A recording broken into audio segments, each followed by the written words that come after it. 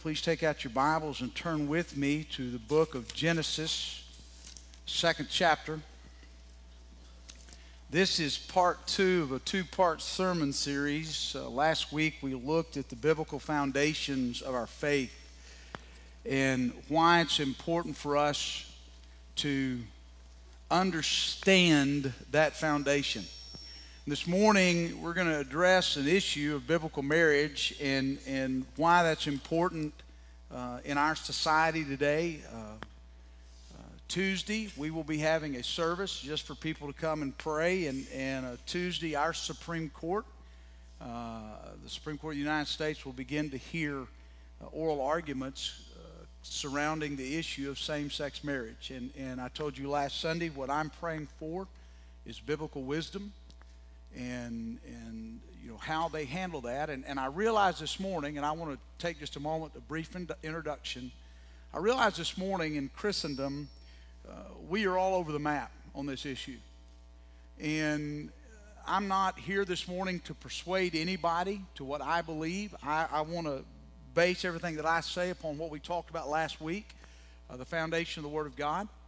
But there has to be a Christian position and there has to be a Christian response to the issue of same-sex marriage because it is here in our society. But let me say at the outset, this is not about same-sex marriage. This is about marriage the way that God intended it.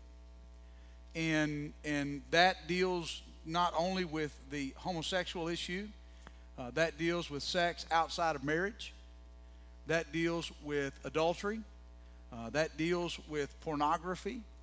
That deals with our sexuality. And the problem I see in our world today is that the world has been talking a lot about this issue, and the church for generations has been silent about this issue. And so this morning, and I realize, this is a personal issue, and there are many in our church family who are touched personally by this issue, many in their families.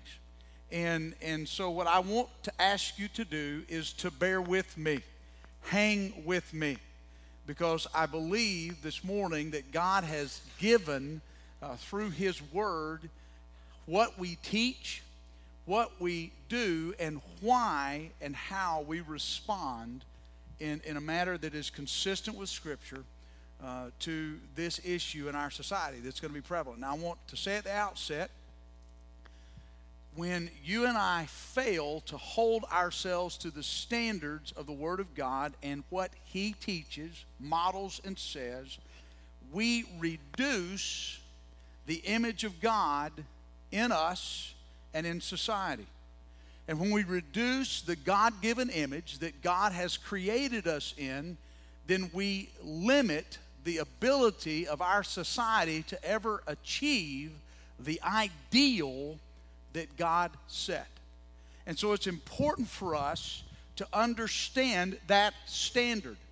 And it's important for us to hold ourselves as best as we can to reaching that standard. Now, since the beginning, you and I, mankind, have been consistently seeking to change the things that God says in His Word. The Bible says in the beginning He created them male and female. In the image of God He created them. And since the garden, you and I, mankind, we have been trying to recreate God in our image instead of understanding that we are made in His image. And this is not unique to our society. Israel, the patriarchs, the Pharisees, Sadducees came to Jesus and said, why did Moses permit us to grant a divorce? And Jesus said, that has not been God's intent since the beginning. That wasn't what marriage was supposed to be. And so today in society, we have imperfect people, and hear me, there is not one perfect person here this morning. We have imperfect people who hear the perfect standards of God, and what we've done is we've excused ourselves from attaining those standards instead of holding up those standards and under the power and the authority of the Holy Spirit living within us and guiding us, seeking to get there in Christ. Marriage was not created by man. Marriage was created in the heart of God for the fulfillment of man. It's not some idea that we had a long time ago and said, hey, let's create this thing called marriage. God did it. And so I want to ask you to hang with me as we go through Genesis and Ephesians, what Paul said. Now, we're not going to go through all of Genesis to Ephesians. We're going to skip. I'm not going to be that long. But I want you to listen to what the Word of God says. If you have your Bibles open there to Genesis chapter 2, if you would stand with me this morning as we honor the reading of the Word of God. Beginning in verse 22, then the Lord God made the rib he had taken from the man into a woman and brought her to the man. And the man said, this one at last is bone of my bone and flesh of my flesh. This one will be called woman, for she was taken from man. This is why a man leaves his father and mother and bonds with his wife, and they become one flesh. Both the man and his wife were naked, yet felt no shame. You may be seated. May God bless his word this morning as we study it together. Now, the first thing that I want us to look at, we're going to look at verses 23, 24, and then go over to Ephesians 5:32. But the first thing that the Bible teaches us here, verse 23, God is speaking, Moses is recording, and this is what he says. And the man said, this one at last is bone of my bone and flesh of my flesh. This one will be called woman, for she was taken from man. Now, you go and you read the outline account of creation, Genesis 1. And in Genesis 1:27, the Bible says, the Word of God speaks, that God created them male and female in his image. He created them. That man and woman were created in a general sense. What he's talking about, that outline version in Genesis 1, this here is the detailed version of what takes place. But in that outline, he's saying they were created male and female. Both were created in the image of God. Both were created with equality. Both were created to uphold what God intended from the beginning. And the word there in the Hebrew, Genesis 1:27, is absolute male and absolute female. This is written in the absolutes of what God was talking about. Why is that important? Well, if you're paying attention at all to what's going on in society, I tell you, I don't want to hear another word about Bruce Jenner, okay? I don't. But that's why that is written the way it is, okay? A natural man, the natural state of man, and the natural state of woman. And this is an issue, okay? Some of you are saying, man, this has nothing to do with who I am. Yes, it does. Because God created the home. God set up the home. God has set up marriage. It was in God's heart. And because it was in God's heart, it is the foundational building block for society. And so if our society is going to exist the way that God intended it, it's ideal. It is important for you and I to realize what God said and why he said it. And so we read along, and you get down to verse 18 of chapter 2, and what had taken place is God has brought Adam, or to Adam, he has brought all the animals, and Adam is going through, and he's naming everything. And the Bible says, verse 18, there was no suitable helper for Adam. And God realized, verse 18 of chapter 2, it was not good for man to be alone. And so God said, verse 18, I will make for man a suitable helper. And that word there, a comparable companion, is a word that means the complete opposite counterpart.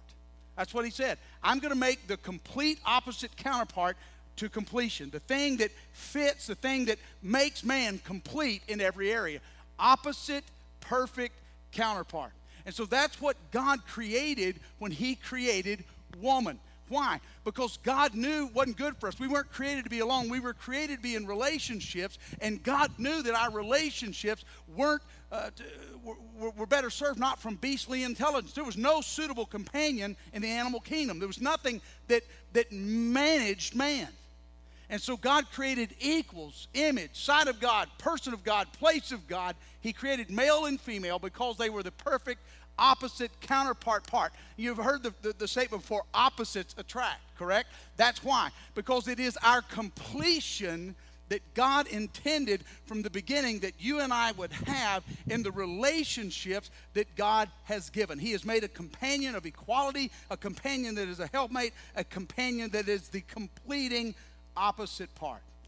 Martin Luther once said that marriage is a school for character. It brings out in God's intent the best in us. Now, marriage will either bring out the best in us or it'll bring out the worst in us, okay? God's ideal is that it bring out the best in us, that we learn in marriage the best way to love. And it is the model of love. It is the model of forgiveness. It is the model of self-sacrifice and service to others, where I say to my wife, and she says to me, you, sir, you, ma'am, are more important than I am. And I learn to model love and forgiveness and service and sacrifice, faith, hope, all of those things the best way God intended them. And that's what marriage in its ideal is supposed to be. But the problem is we are not perfect people. And so it is as two imperfect people come together that marriage provides us the opportunity to begin to mature in our faith, to mature in our hope, to mature in our love, to mature in our ability to forgive, and our ability to sacrifice and to serve one another. Marriage was given by God to be the absolute completion, the absolute perfect part and counterpart.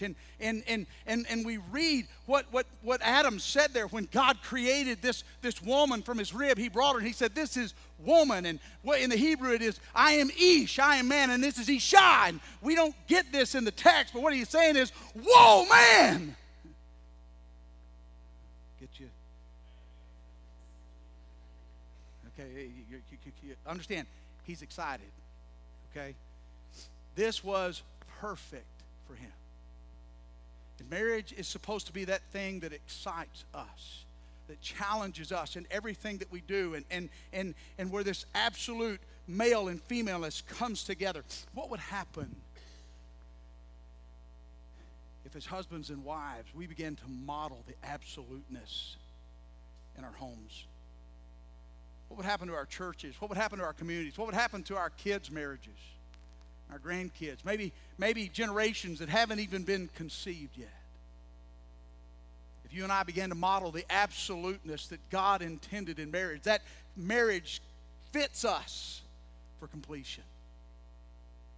Second thing that this passage teaches us is that marriage fits our needs. Verse 24, God is speaking here. This is a poem that God wrote. This is why a man leaves his father and mother and bonds with his wife, and they become one flesh. And that word there for leave, it describes a relationship that husband and wife have, that they both leave their former households. Okay, there is a breaking of that bond. It's not that we don't have a relationship with our parents anymore, but there is a breaking that those two former homes that held us no longer become the primary focus, that this home, this bond, this one flesh relationship that God put together becomes the primary focus of everything. We've got to begin to teach our kids that. And that bond, he says, for this reason a man will leave, that breaking and be bonded. And that word for bond means to adhere and to capture by pursuit.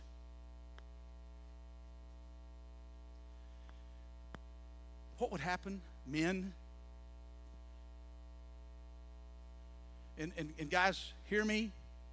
The problem with marriage in America today is not women. The problem with marriage in America today is men who are not being God's men and standing up and being the leaders of our homes, not dominators of our homes, but the leaders of our homes spiritually. If you and I will begin to lead spiritually in our homes, not in the checkbook, not in where we go and what we do, but lead spiritually in our homes will begin to be what they're supposed to be. But what would happen if you and I pursued our wives the way we did before we married them? If we were bound to them because the pursuit adhered us to them?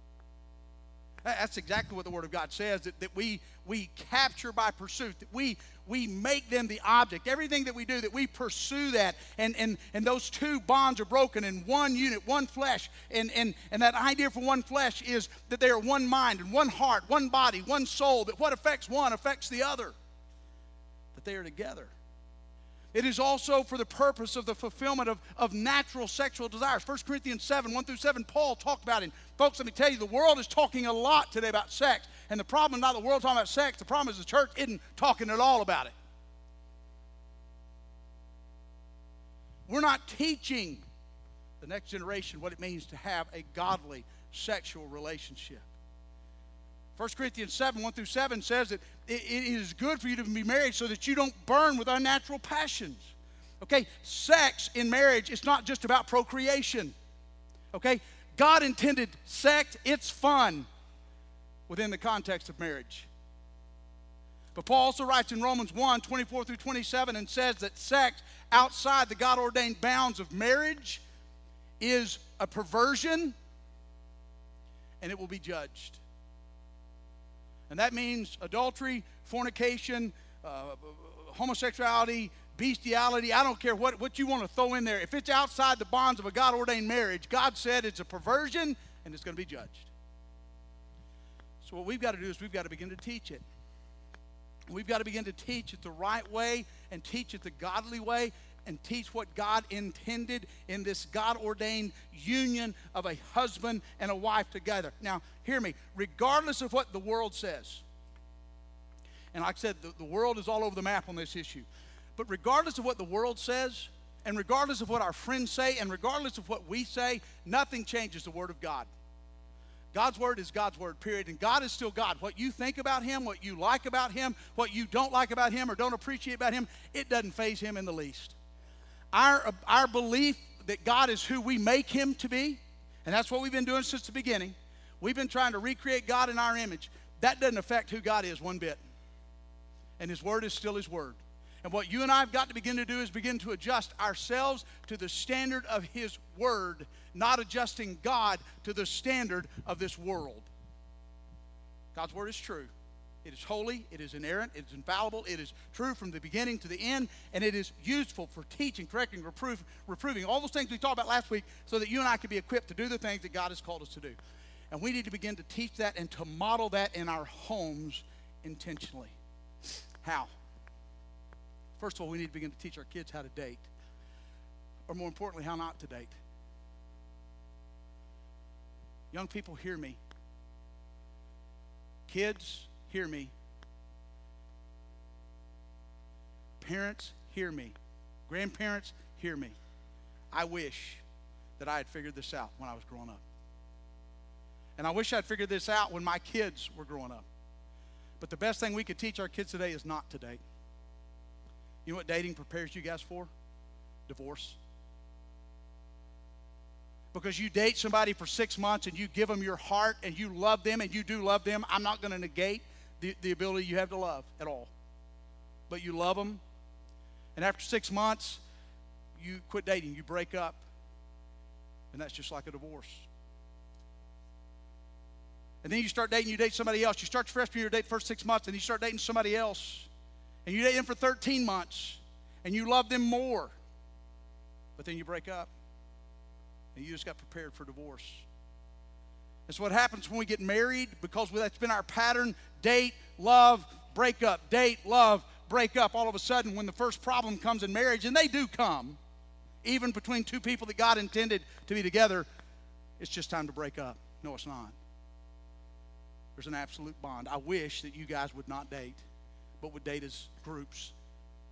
4 or 5 of you, load up with 4 or 5 of you in 2 cars and go to the movie and hang out together and sit by different people and talk to different people, and don't date exclusively, and don't share Coke and popcorn. That's just gross. But I wish that you would date as a group, protect each other,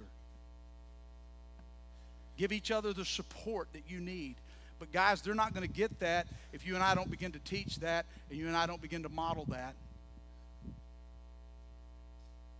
See, marriage is where 2 imperfect people come together and God's ideal begins to be formed. And what God intends is what happens. And that we hold up the standard of the Word of God in our marriages and in our home, in everything that we do. This is what the Word of God says. Period. And we've got to begin to do that. And the reason is because anytime we reduce God's given image, we reduce the ability of society to attain God's ideal. And when we get there, the third thing that I want you to see very quickly, turn in your Bibles to Ephesians chapter 5. Ephesians chapter 5, very quickly. We're not going to look at the whole chapter. While you're turning there, I'll read you a couple of passages. Verse 22, wives, submit to your own husbands as to the Lord. Verse 25, husbands, love your wives just as Christ also loved the church and gave himself for her. But the verse I want to focus on is verse 32. Paul has gone through this whole section, Ephesians 5, 22 through 32, and he's talked about marriage. And in verse 32, this is what he says, this mystery is profound, but I'm talking about Christ and the church. I'm not talking about marriage, that's what Paul says. This mystery is profound. He's gone through, wives, submit to your husbands. Husbands, love your wives. He goes through all the things that marriage is supposed to be. And in verse 32, he says, this mystery, marriage, is profound. But wait a minute. I'm not talking about marriage. I'm talking about the gospel. I'm talking about Christ and his church. Why?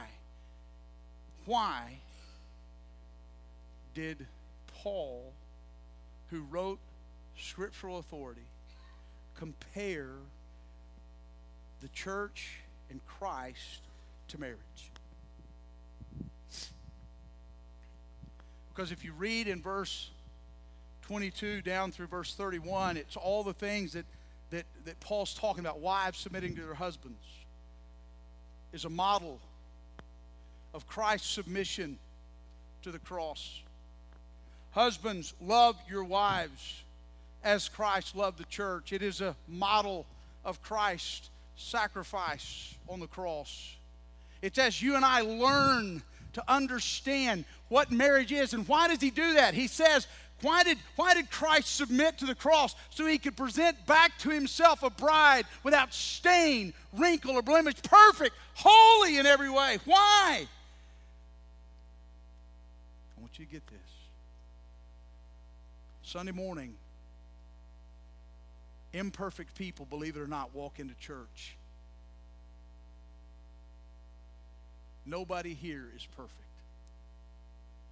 But I come in with all my stains and all my wrinkles and all my blemishes, and because I come to this place, somehow, that first song that our praise team led us in, my hands are dirty, I can't even lift them to you. Somehow, my imperfectness, when it comes into here, it becomes perfect. Why? Because Adam gave up a rib to get a wife, but Christ gave up his life to redeem his bride that you're a part of. And somehow we have got to begin to communicate to a world that is living in its past, that is walking in its sin, that is letting the failures of the past. You see, that's the problem. The world doesn't understand. No, we're not perfect. But when we come here under God's grace, he is perfect. And you and I are his bride.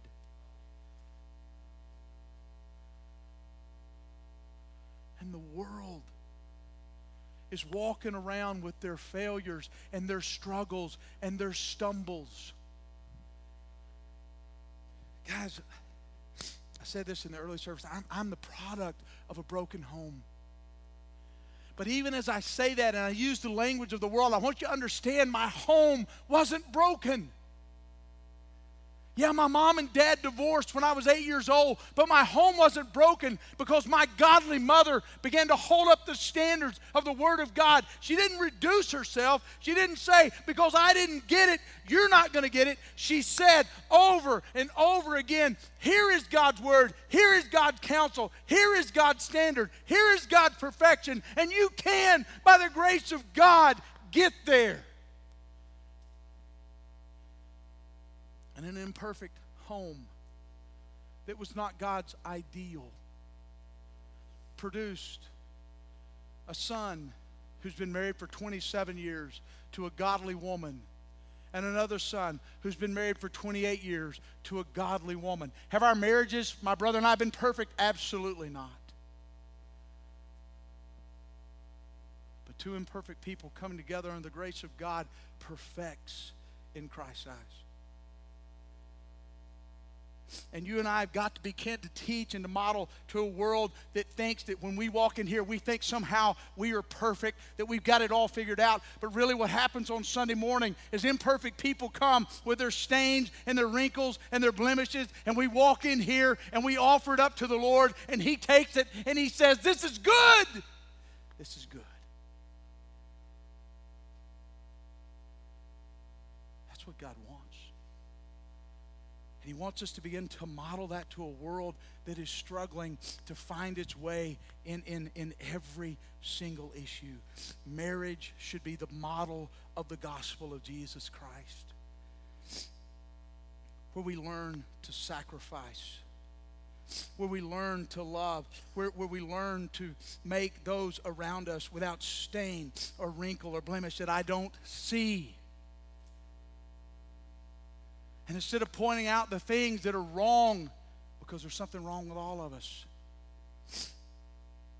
we start pointing out the grace and the mercy and the love and the hope and the redemption and the restoration that Jesus Christ says is possible. That's what He modeled, and that's what He did. And when you and I begin to get that, it's what David understood. David knew he wasn't perfect. He knew it. Read Psalm 51 sometime. He knew he had blown it. And there's some of you here this morning, you think, I have blown it and I am beyond help. There's some people listening on the radio today who think, I have blown it and I am beyond help. There are going to be some of you who are watching this on TV next week and you're going to think, I've blown it and I'm beyond help. Read David's Psalm 51 sometime. David had blown it and he knew, he believed he was beyond help, but in his helplessness, he found hope. And what we've got to begin to do is to show the world, imperfect people, we come here and God takes our stains, our wrinkles, and our blemishes, and He says, you're whole and you're forgiven. And that's why David could write, I was glad when they said unto me, let us go unto the house of the Lord. Man, there are a lot of people today that can't come to church, because they're still wallowing in their past, and the enemy's reminding them of their failures and their mistakes and their sin. And he is whipping them and he is beating them, and they can't understand forgiveness. And the problem is they need to see it modeled in us, so that when we come to church on Sunday morning, we're glad. There's some of us here this morning, we need to begin to pray for the marriages of our kids. We need to begin to pray for the marriages of our grandkids. We need to be like Moses, who said, I'm going to stand in the gap. I'm going to get on my face before you, God, and I'm going to pray, God, even if it means you blot me out of the book, whatever it takes, I'm going to pray. I don't have any grandkids yet, but I need to begin to pray for the grace of God for those grandkids that aren't even conceived except in the mind of God, for the marriages that they'll have. I got one of my 3 that are married. I pray every day for the godly women that God will bring into Clay and Colton's life, like clockwork. I pray every day for Kara and Matt that their marriage will match up to what God says. 2 imperfect people becoming perfect because of God's grace. There's some of us here today, man, we need to get on the altar. We need to get on our face before our God and before the next generation and just pray. If no one else does it, Moses said, I'll stand in the gap. I don't care. I'll stand in the gap. There's some of you this morning, your world has been rocked. Okay, maybe that ideal that you had, that marriage, didn't make it. And your enemy is sitting there and he is whipping you with that. You failed. No, you didn't. Because the grace of God covers that. Jesus said, it is finished, it is done. Maybe you think as a parent you failed. No, you didn't. Because grace says it's covered, it's done. But maybe your world's been rocked because your marriage didn't match up the way you thought it should, or isn't matching up the way you thought it should. And just like King Uzziah, Isaiah saw him and said, he died. My world's rocked. I can't go on. What's the Bible say in the year that King Uzziah died? Isaiah says, I saw the Lord. Right now, maybe your world is rocked, but you can still see the Lord, and His glory can still fill the temple. Hey, newsflash, you're a part of the bride, you're a part of the body, you're a part of the temple. The Holy Spirit can still fill you. There's some of us like Isaiah, we just need to cry out, Lord, I'm a man of unclean lips, and I live amongst a people of unclean lips. and I need you to touch me. Maybe you're here this morning. What really needs to happen in your life, you need to cry out to the Lord and be saved. There is a promise of hope for all who will call upon the name of the Lord.